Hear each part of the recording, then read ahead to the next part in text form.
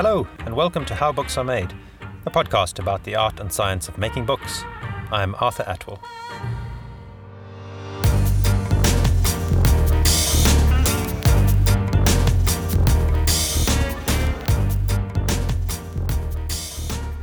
I started making books 25 years ago, when I used to help my mom, who was a publisher. I'd be looking for pictures or organizing files, but even then, it was kind of magic. And in the 25 years since, I've got to make books in many, many different ways. For many years, I used what we now call the traditional approach, which is that we prepare a manuscript in MS Word, we lay it all out in InDesign, before that Quark Express, and then we produce print PDFs to go off to the printer. These days at Electric Bookworks, we produce books in a digital-first workflow, which means we could produce print books but also websites and ebooks and apps from the same source of truth. And today I'm going to talk about the book production process with my colleague, Clara Skinner. Clara worked for a big publishing company before joining Electric Bookworks about 18 months ago. We've really enjoyed working with her. She brings a warmth and insight to bookmaking that's an absolute pleasure. So, in the next half hour, we'll try to cover the whole bookmaking process and then, in future episodes, get into the detail of the specific steps involved. Right, let's go.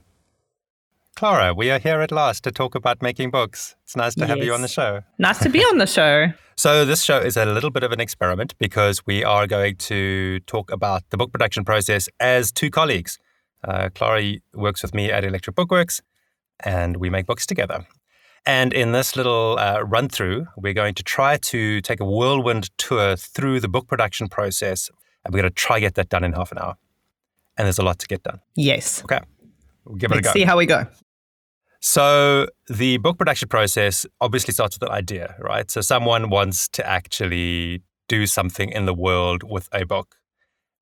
I suppose we call that conceptualization and planning. And often that planning might happen in a publishing company, but it might also happen in any organization that needs to put a book into the world for a strategic reason or for financial reasons or anything else. And Clara, you've worked in book publishing and organizations that need to hire a production team to get a book done. Yes, so my history is with a trade publisher before working at EBW, where I engaged in traditional publishing processes with clients and also assisted custom publishing clients with getting books made. So I've seen both sides of the coin, making books for sale and then also making books for organizational reasons, which are sometimes sold but not always. Yeah, so these organizations that need to publish but need to hire someone else to do it. They don't have an in-house publishing team. And that's what we do at EBW, right? So we make books for clients. But the same process would apply in a publishing company. Yes, that's right. As you said, someone comes up with an idea and there's some sort of conceptualization and planning work that has to go into thinking about what this publication actually is. So that's very formalized in our process, but for people who are looking for someone to help them make a book, they might have more of an informal way of coming to that idea. Absolutely. Making books is art and science, and sometimes the art seems more fun than the science, but the science is often more reliable and consistent, and you kind of want a mix of both, I suppose, to get a book going. And when we plan, we have some standard key issues we like to look at, and particularly key problems we like to look out for and solve those. So that's the first thing we do. We're thinking through what the book wants to achieve in the world, who is going to do the writing, who's going to do the designing, where the thing is going to be published, what it's going to look like, and all of that is happening in the planning phase. And then once we've got that plan done, we have to actually find some authors to write this. And sometimes those authors came with the idea, sometimes the authors were the people who had the idea, but very often the authors are commissioned by the publishing team to write to a brief. That's right. So it would be important to look for people who have experience and knowledge and also have written something before. Yeah, I mean, it's an art that you get better at with practice, right? So while the commissioning authors stage is happening, at the same time, the production team is setting up the technical infrastructure for producing the book. If they're going to be using particular kind of software, they're setting that software up and getting it ready. if they're going to be producing the book in multiple formats, like a website and an ebook and a print book and an app, they're going to need to have all the bits and pieces in place to be able to do that. So for digital first publishers like us, that would include repositories, the code base, setting up the tests, the deployment processes, and so on. And then if you're producing a book in the more traditional way with InDesign and MS Word to InDesign to PDF, then you're making sure that your typesetter has the necessary software, that the whole team is working on the same versions of the software, that you all know where you're going to be putting files that you're going to share, you all know how you're going to send files to each other. So at this point, when we're setting up technical infrastructure, we're also making this big decision about whether to publish this book digital first, which is great for publishing as a website and an app and so on, or to publish in the traditional workflow, which is usually MS Word to InDesign to PDF. And there are pros and cons to both, right? So on the digital first side, the advantage is that you get a website and an ebook and an app out of the same source of truth, the same manuscript in the same place. Version control is really great. The downside is that you have much higher setup costs and you need a higher level of technical expertise on the team to pull it off. On the other hand, the traditional way of doing things, which is MS Word to InDesign to PDF, the advantage there is that pretty much every typesetter is set up with the software you're going to need. You've got a lot of people you can hire. They're not that expensive, so it's generally in the short term a cheaper way to publish. But the downside is that you don't have a built-in version control system and you don't have a way to produce website content and other digital formats directly from your source material. Does that sound like a fair comparison of the two routes? Definitely. And I think some of the problems that arise in the traditional process are with version control right at the outset, where a manuscript is being written and edited in a program like Word, where the team has to rely on emailing that document back and forth in its various iterations. I've often seen version confusion happen where the incorrect version is actually sent to a typesetter, which can cause a world of pain. And then, of course, once your content is in InDesign, it becomes much more difficult to shift things around compared to a digital publishing process where pages reflow much more easily and naturally. Also, if there are any issues with the page size for print editions, a whole book would need to be retypeset and relayed out, whereas in a digital publishing process, that would just be a minor adjustment. Yeah, because essentially in a digital first process, your layout is automated. 95% of it is automated with a little bit of human refinement at the end. Exactly. So you get to change your mind halfway through and instantly change 95% of your layout. And I suppose this digital first approach we've found extends also to the software you use for managing the project itself. So just the other day, you and I were discussing the fact that we love communicating with our clients and with our team in one project management tool. We use Basecamp, which is just great. And it means that all our conversations are organized in their project, including our correspondence with our partners and clients, which is really great. And it kind of breaks down when some of the people we're working with don't want to use the project management software. And that's a difficult dilemma. Like, how do we deal with the fact that some people really struggle to embrace new project management or other software and want to stick with the old way because it's where they're familiar, and you want to accommodate them. At the same time, you just know that this new way of doing things, where everything is so much more organized, is that a sensible long-term solution? Yes, it's quite tricky.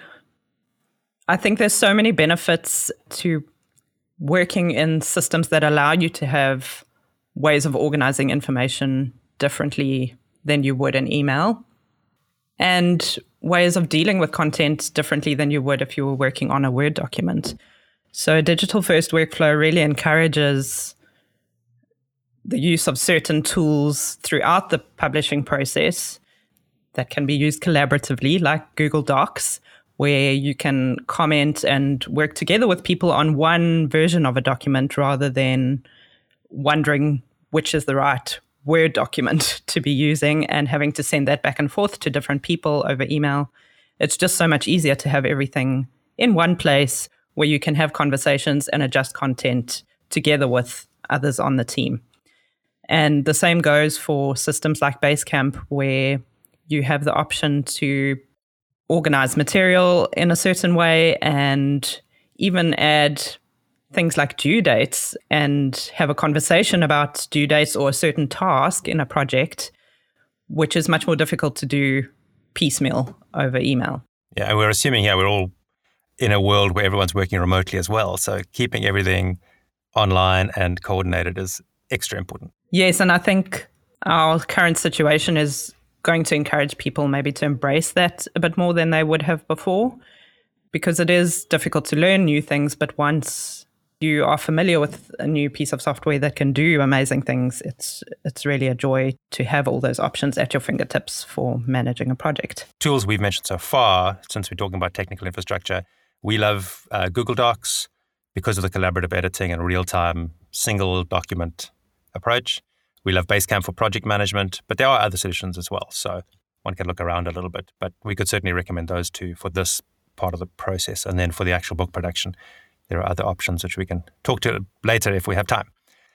So now the technical infrastructure is set up, authors are commissioned, and now the authors are actually getting on with writing. And I suppose the biggest challenge here is helping authors keep to deadline, because writing is super hard, especially when you have a deadline. I think this is where the importance of planning really comes into play. If you have a solid plan at the outset for your entire project and you've briefed authors really well on what they need to do and when they need to do it by, it makes everything a lot easier to achieve and more manageable. Part of planning, of course, is setting up some sort of schedule or timeline for the project at a high level, and then also drilling down into each little task. And isolating dates in that way makes it easier for people to stay on track and for project managers to determine whether a project is on track. And you mentioned the project manager. That person who takes responsibility for watching those dates, it's like a full-time job if you're managing a couple of projects. There's a lot going on there, especially if you have multiple authors. And then we've also got this role we describe as the project director, which is the ultimate decision maker for the project, senior leadership position. They can make budgetary decisions. They have the power to overrule anybody. Usually when we're working for a client, that's the most senior decision maker at the client that we're working with. And importantly, they see everything, right? Everything ultimately goes through them. They trust their team to do their best work, so they're not trying to rewrite everyone's stuff, but they're able to make decisions because publishing schedules, any schedules for any project, but especially book publishing, run on decisions. And that person needs to make those to keep things moving. And I know you and I have found that the best projects are the ones where the project director is able to make quick, confident decisions while trusting the team around them. It's so important. A project can get blocked so easily and things can really start to fall apart if there isn't one key person just taking charge and making sure that everything moves forward. And then one of their key roles, but also other people on the team's roles, is the next stage in our little process here, which is manuscript review. So now the manuscript has come in from the authors. It's usually in some kind of draft form. Even if the authors think it's quite final, everyone recognizes that the first draft is usually going to go through some stages of improvement. Who are the people who kind of providing input on that work? And how do you manage the author's feelings at this point? So often in projects, it ends up being the authors themselves that review work unless they've been commissioned separately. Sometimes teams producing a publication will actually be writing the content themselves and responsible for the quality of the content. That makes it a little bit more difficult because when you've been engaging with content for a long time at a deep level, it becomes quite difficult to see where issues might lie. But if authors have been commissioned separately and they're independent to the team that's producing the publication, it would be important for the publications team to be doing that review, and then it becomes a little bit easier to manage the quality and give feedback to authors in a way that they can really take it on board. And I think this is also an important part of the briefing process, is to understand that this is a collaborative process, and this is a collaborative way of producing content, and that authors need to not be precious about what they write, but that it needs to ultimately fulfill the goals that the client has in mind. Absolutely. And authors' names go on the covers. And so we have this myth that the authors are the ones who created this text in its final form. And that's just so far from the truth.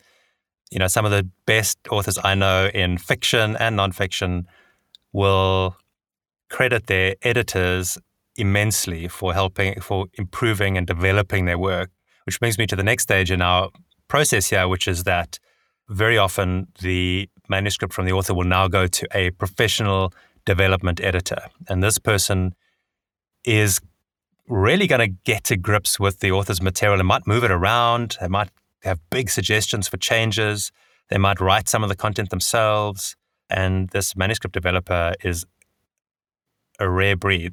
They could get into the mind of the author to replicate their style, but can also bring that kind of firm editorial hand to actually moving stuff about. But as you say, authors have to be brave, strong people to be able to take that kind of change to their manuscripts, right? Yeah. And sometimes these developmental editors are actually authors themselves, which is a good thing because they can see it from the author's perspective and they can be a little more gentle with the way they go about their job. To author any book, you definitely need to be a brave, resilient individual. So now the manuscript might go through a few rounds to and fro between manuscript developers, the project director, and the authors. And now we're at the stage where now it can go for the next stage, which is copy editing. And often this is a tricky thing to distinguish between manuscript development and copy editing. How would you distinguish between those two things? Development is really a formative process, I think, where the initial concept is being refined and the content is really being molded into something that fits with the goal. Whereas more basic editing is really looking for issues of consistency, grammar, punctuation, spelling, and readability for the end user or the reader. If you really want to do a high quality book, you want a copy editor who's been copy editing for a while, has seen a lot of different kinds of projects, and that can make a big difference to the polish on a manuscript. Yes, I think a lot of people imagine that it's just spelling and grammar that's being fixed so they can ask their friends or family members who love that sort of thing to do the job. But editors are actually highly skilled individuals that do a lot of work on a manuscript besides just fixing the spelling and grammar. And most importantly, they apply a really consistent style to the entire book. So that's how style. That's like, are we using S's and Z's? How do we hyphenate in this book? What punctuation do we put at the ends of bullet point lists and so on? Exactly. And how we treat dates and how we refer to certain people that are mentioned throughout the book. All those sorts of small decisions that really, once the book is published, make the reading experience seamless for the person who picks up the book. Yeah. And that seamless reading experience is what we're aiming for here, right? So the perfect book is one where while you're reading it, you have no awareness of what's gone into creating it because it's so well created that the content itself is just slipping into your mind without much effort. Okay, so while the editing is happening, the design is also happening, right? So often newcomers to publishing think that design is just the book cover because obviously that looks very designed and therefore there must be a designer. But what often goes unseen is that there's a designer that's deciding on the design of the individual pages.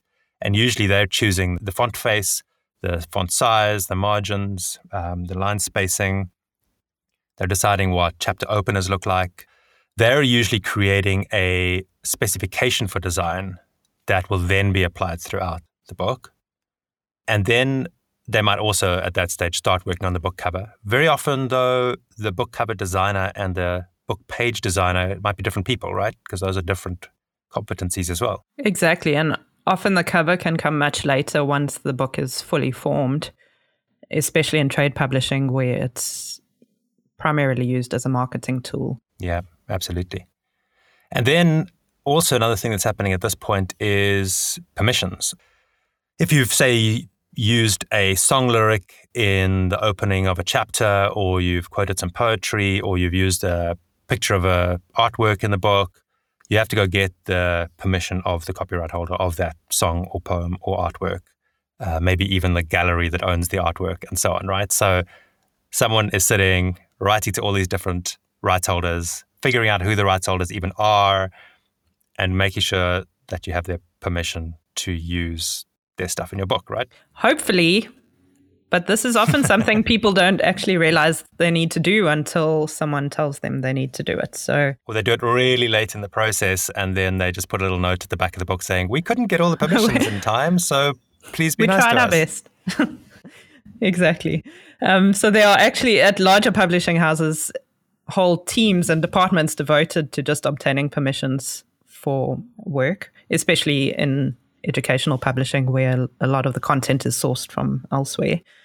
And in trade publishing, sometimes the author is responsible for obtaining those permissions themselves. And ideally, that would be done at the time of writing or once the first draft manuscript is complete and the author knows exactly what content they've got in there, because it can be a really long, drawn-out process.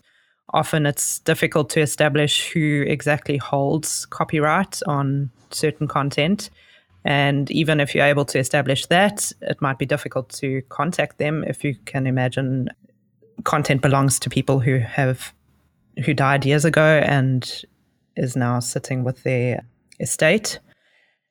And so sometimes you just don't hear back. And other times, if it's a large organization that has a system for giving permission down pat, they could come back right away, but charge quite large amounts for use of their content. So it's something that really needs to be considered quite carefully at the outset, and decisions made at that time around what is crucial to the book and what could actually be rewritten in a way that makes it original and permission not necessary.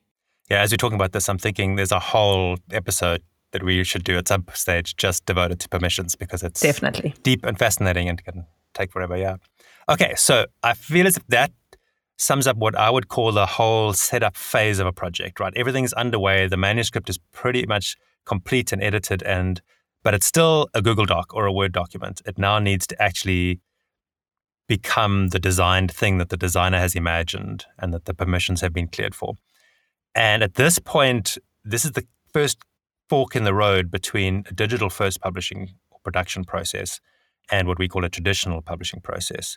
So let's quickly describe the traditional process, because it's more familiar to most people and, in a sense, conceptually easier to wrap your head around. Where does that Google Doc or Word document go to next in the traditional process?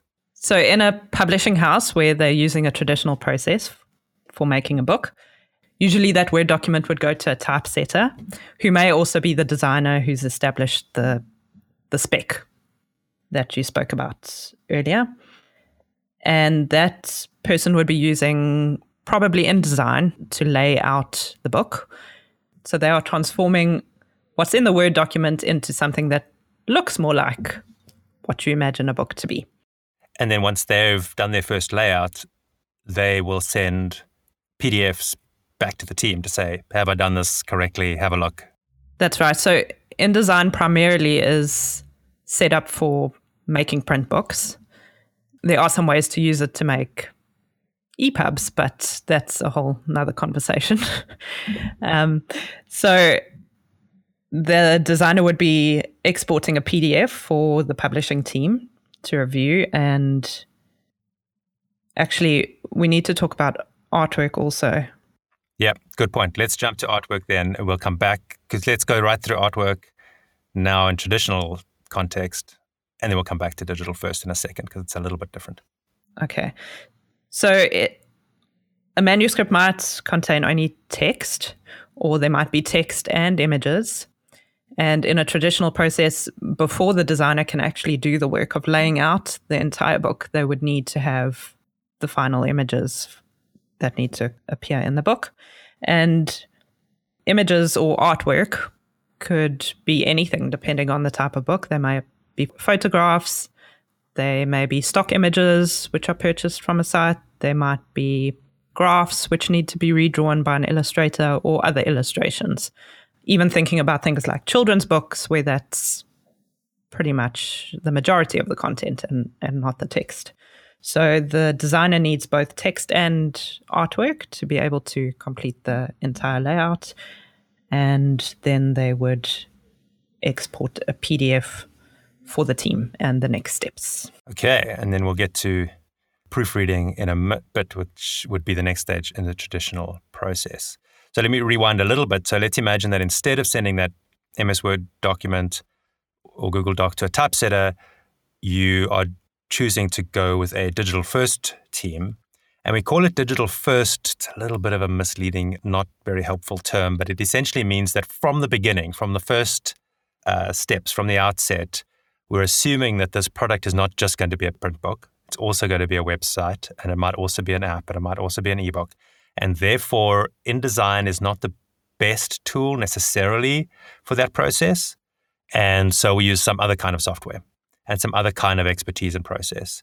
And so since that's what we do at Electric Bookworks, it's familiar to us. So our first step is what we call digitization, where we're essentially taking that Google Doc and what we want to turn it into is HTML. We use a intermediary step called Markdown, which is like a plain text format. But essentially, we're getting that text not laid out in pages, but we're getting the text content super organized, almost like it's in a database. Like a machine is now going to lay this content out, and we're preparing it for the machine to be able to do that.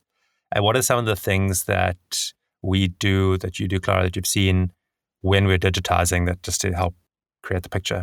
So there are some similarities here in a way between the traditional process of layout and our process of digitization. And that's similar because before a designer lays out a book in InDesign in the traditional process, someone would actually prepare that Word document for the designer. So they would be doing things like indicating the treatment of headings to establish a hierarchy of information in the book. And they'd be putting in instructions for where to insert images and what terms should be bold and italics and those sorts of things. So a designer or a typesetter isn't always engaging with content at a deep level, and so they need instructions on where to place things and how to treat things and how to design things.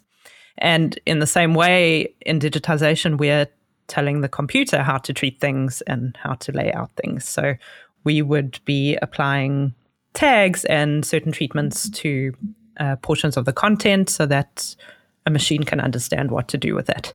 And those would be things like marking up headings, inserting images where they need to go, videos where they need to go, formatting other interactive features like multiple choice questions, exercises, boxes. And while this digitization is happening, a software developer is usually writing the style sheets. And this is the piece where the software developer is essentially automating 95% of what the typesetter used to do, which is that they're creating the instructions for the machine that will lay out the pages from your content or lay out the ebook or lay out the website and so on.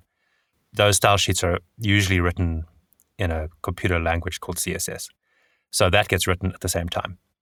Either way, whether you've gone the traditional route and you've ended up with a PDF, or you've gone this digital first route and you ended up with the software developed, at the end of the process, what you've got is something to go back to the team to review. Maybe it's PDFs, maybe it's a website version in the digital first context. But either way, at this point, the book actually looks like a book now. The pages look like what the end user, reader, consumer will see, right? Yeah, and this is one of the most exciting parts of the process for me, to see something really come together and see how it's going to be in the real world is a really nice, rewarding step. Yeah, absolutely. Yeah, this is where everyone gets quite a buzz. It's very cool. And then these pages, if they're a PDF, or these web pages, now need to go to proofreading. So here again, we get a professional in, right? So proofreading is possibly the most misunderstood term in publishing, right? Yeah, and also the most avoided step of the process. I think people often feel they can do without it, but it's so essential to creating a really well-made book. It's really the last chance you have to check your content before it's in the hands of the public. And in traditional publishing especially, this is so important when the content has been through the hands of a designer and hasn't really been engaged with at a deep level since editing. A lot of errors can sometimes sneak into the process, and there may also be things that the editors miss in the first rounds or that become more crucial to fix or catch the eye more once the book is in layout. Yeah, what's critical here is that it's a fresh pair of eyes that's reading, right? Because anyone who's looked at this content before just can't see the mistakes anymore. Exactly. By this stage in the process, you've been at it for months now. And to think of actually deep reading the content another time is probably beyond most people at this stage. And even if they do, like you say, there's often things that will just slip by because you've looked at it so many times. And once we're really confident the text is ready for the public to see, even knowing that there might be corrections and changes in future versions, we can now make sure that the page layout is really beautiful, right? So in the digital first context, the machine, as I said, does 95% of the typesetter's job, but that last 5% is for a human, right? A human eye to look at the page and say, you know what, actually this figure needs to be just one line smaller so that we can fit this whole paragraph on the page. These words shouldn't hyphenate across these two pages. We'll just make a little tweak of spacing or words here to make this page work well. What does page refinement look like? In our team, we usually do it ourselves, whereas in a traditional setting, everything is quite siloed, and it would probably be the proofreader that's actually marking those sorts of things up on a hard copy for a designer to fix. And when I say designer, again, designer, typesetter, it could be either, just depending on how the publishing house is set up. And that's the beauty of the digital first process, is that it's much easier to implement changes at this stage, both regarding the layout and the actual content. Whereas in a traditional setting, hard copies need to be sent back and forth between designer or typesetter and proofreader for multiple rounds of checking and implementation.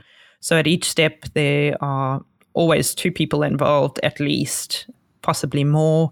And again, there's potential issues around version confusion and certain changes not making their way into the book.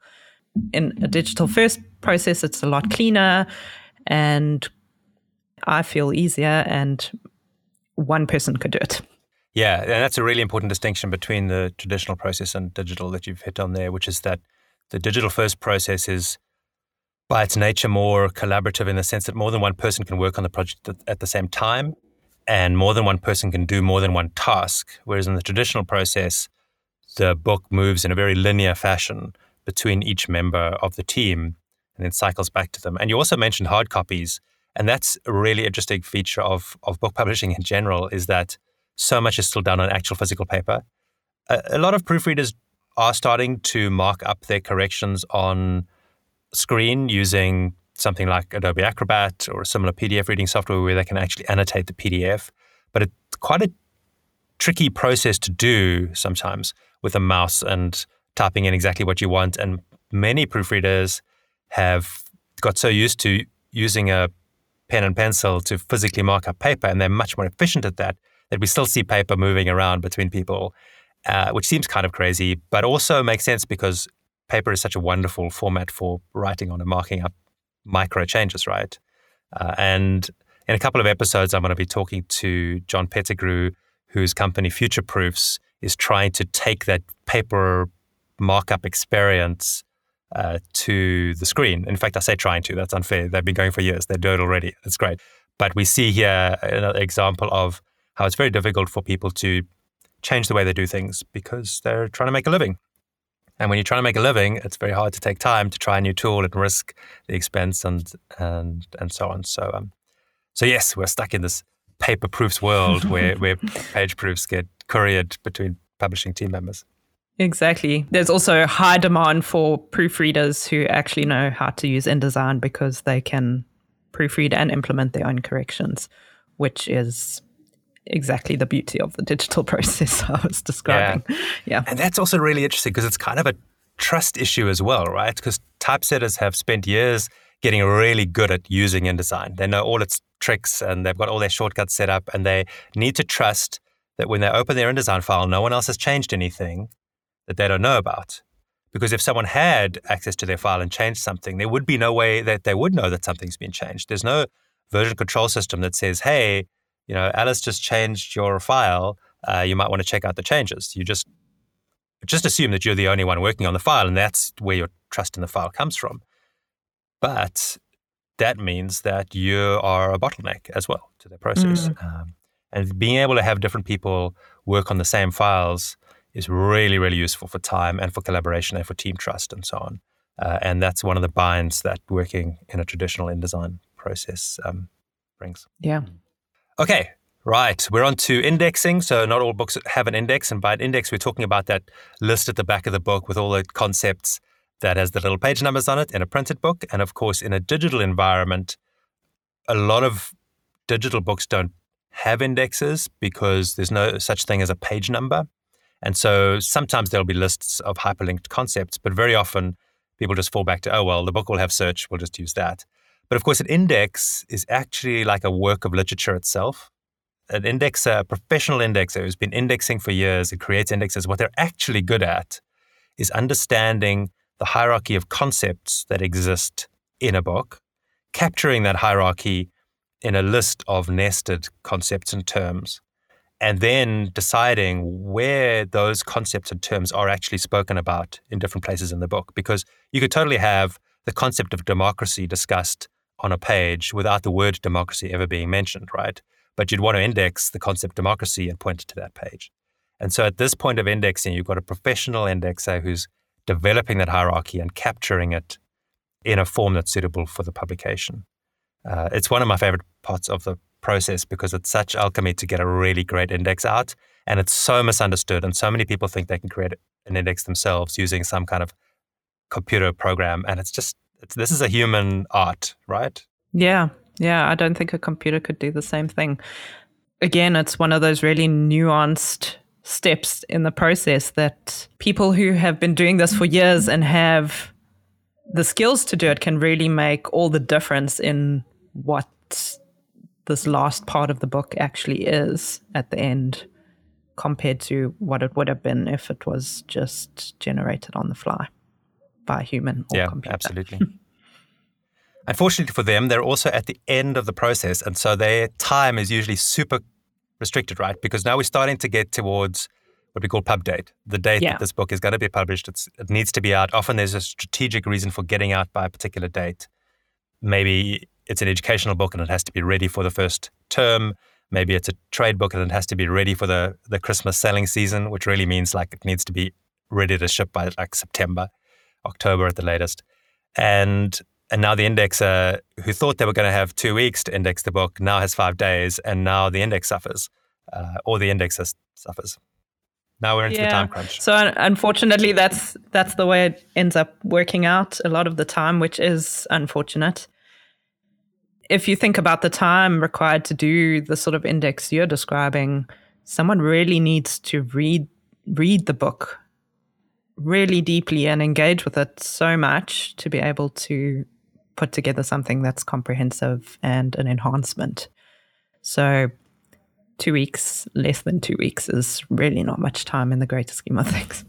Absolutely. I'd love to do an episode later at some stage where we drill down into indexing, get some of the kind of inside thoughts of an indexer, and also talk about the ways that indexing might be reinvented in a digital format where we can retain the art of that conceptual hierarchy, but in a digital format where there aren't page numbers, but there are still links and connections and so on. So anyway, for another time. Okay, so now the index is in, it's part of the book. We're into a final testing and review phase. Now everyone really needs to sign off on the book. And I think the hardest thing about this stage is that people really don't want to let go. Right now, they're nervous. They have what Seth Godin calls their lizard brain. It's freaking out. They're panicking that this book is going to actually be in people's hands. And now they're just looking for problems to fix so that they don't have to commit to shipping the thing. That can be really hard. But there's also really important work to be done right now, right? So what are we testing for or looking for if we're about to publish? This is the last test and review, whether we've got just a PDF or whether we're doing a bunch of formats. Right. So let's talk about digital first. And in a web format, we'd really be checking that everything works. So often there have been multiple rounds of changes and the content has really evolved as we've gone along. So it's important to click on things and make sure all the content is loading on each page and that images are showing up. And then for formats like print, we'd be running through some sort of pre-press checklist to make sure that everything is correct before those files get sent off to the printer. Because once the printers started their work, there's no taking it back. It's really hard to fix things. So that's doing things like checking you've got the right ISBN on there, that your title is spelled correctly and the author's name is spelled correctly. You wouldn't believe how many times books get sent off to print and come back with errors in the title and author name. And also that all of the content is inside, that your number of pages matches what the printer's expecting to print. And these checks would also be just a quick check of top and bottom of the page to make sure that nothing catches the eye. Okay, so now testing and review is done. The website is working. The EPUB passes validation and opens and runs fine. The print book is looking good or goes off to the printer. Where are all these different documents actually going to now? We're into the publication phase, what we call deployment and distribution. PDF is going to the printer. If you're going to be doing an ebook, particularly on a platform like Amazon Kindle or Apple iBooks or Google Play Books, countless other stores, then you're uploading your EPUBs to their websites. And if you are publishing a website, at this point, you are making that website live in any number of the ways that websites can be deployed. And the thing with web building is that unlike book publishing that has been dominated by one tool, InDesign, all these years, web publishing, there are literally thousands of ways to build a website. And so your team will have their particular way. But the point is, when people go to the URL of your book, the book appears there. And sometimes if you're producing an app version of the book, you're also uploading the app to an app store like the Apple App Store or Google Play Store. Something we forgot to mention is that in a traditional process, that typesetting phase, producing the PDF out of InDesign, doesn't include creating an ebook or an EPUB, right? So often at this stage, while the print book is going off to the printer, the InDesign files and or PDF are going off to an ebook conversion specialist who's now going to turn that print book into an ebook version separately from the print process. And often the time it takes to print a book, which could be anything from 2 weeks to 3 months, depending where you're printing and whether your book has to come on a ship from somewhere else in the world. During that phase, that's usually roughly the same time that the ebook converter needs to get to turning your book into an EPUB, usually being the standard file format for ebooks. So that way, you kind of get to publish your ebook when your print book arrives in your own warehouse. And then another thing we also haven't mentioned is print on demand, of course, because sometimes there is no warehouse. Sometimes actually where you're delivering your print PDF to is a factory that's going to print the books one at a time as people order them. So sometimes you'll be buying a book on Amazon and the book you're buying might be a print book, but it doesn't physically exist in the world yet. Once you click buy, that book printing factory will get that order, print a single copy, send it straight to you, and you think you've got a book from a warehouse, but actually, magically, it came into existence days before you received it. And increasingly, a lot of publishers are moving to print on demand because it reduces their cost of keeping stock and the risk up front of doing big print runs. Yeah, it makes a lot of sense. There's a huge investment that goes into printing costs, and that is the riskiest part of the business for a publishing house. Yeah, and often they're guessing the print run. Obviously, the more copies they print, the cheaper it is per copy, but the more copies they print, the more money they're spending, the more space in the warehouse they're going to need. It's, as I've discovered myself many years ago, it's expensive mistakes can be made getting those numbers wrong. And there are often some perverse incentives within publishing teams where some people on the team want to reduce the per copy price and want the print run to be higher.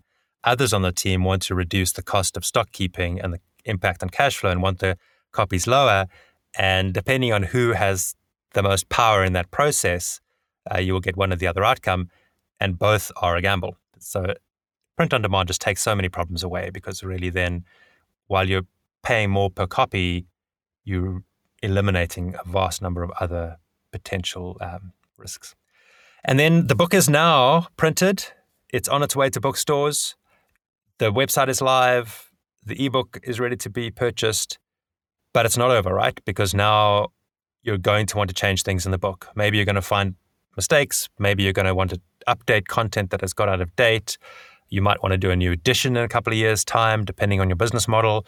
So we just know that there's work to be done. No matter how hard you've worked, there are always things to be done after the book is first published. Definitely. And in a traditional setting, that necessitates a whole repeat of the process, because you wouldn't easily be able to accommodate a whole bunch of changes, reflow the layout, and output a brand new version of multiple formats at the same time. Whereas in a digital first process, it's a lot easier to do. You incorporate your changes and can quickly output a number of formats without having to wait for ebook conversion service, for example. Yeah. Right. I think we made it. I don't think we put it into quite half an hour, but we got pretty close, Clara. We've finished the publishing process of the book. I hope, Clara, you and I get to spend another session in future talking about these things. It's been fun having you on the show. Thanks so much for being part of it. Definitely more to talk about in future. Great. We'll be back. Thanks so much. Ciao. Bye. You can send us your own bookmaking topics and conundrums and questions at howbooksaremade.com, and we'll tackle those in future episodes. How Books Are Made is supported by Electric Bookworks, where my team and I make books all day, every day, in sunny Cape Town, South Africa.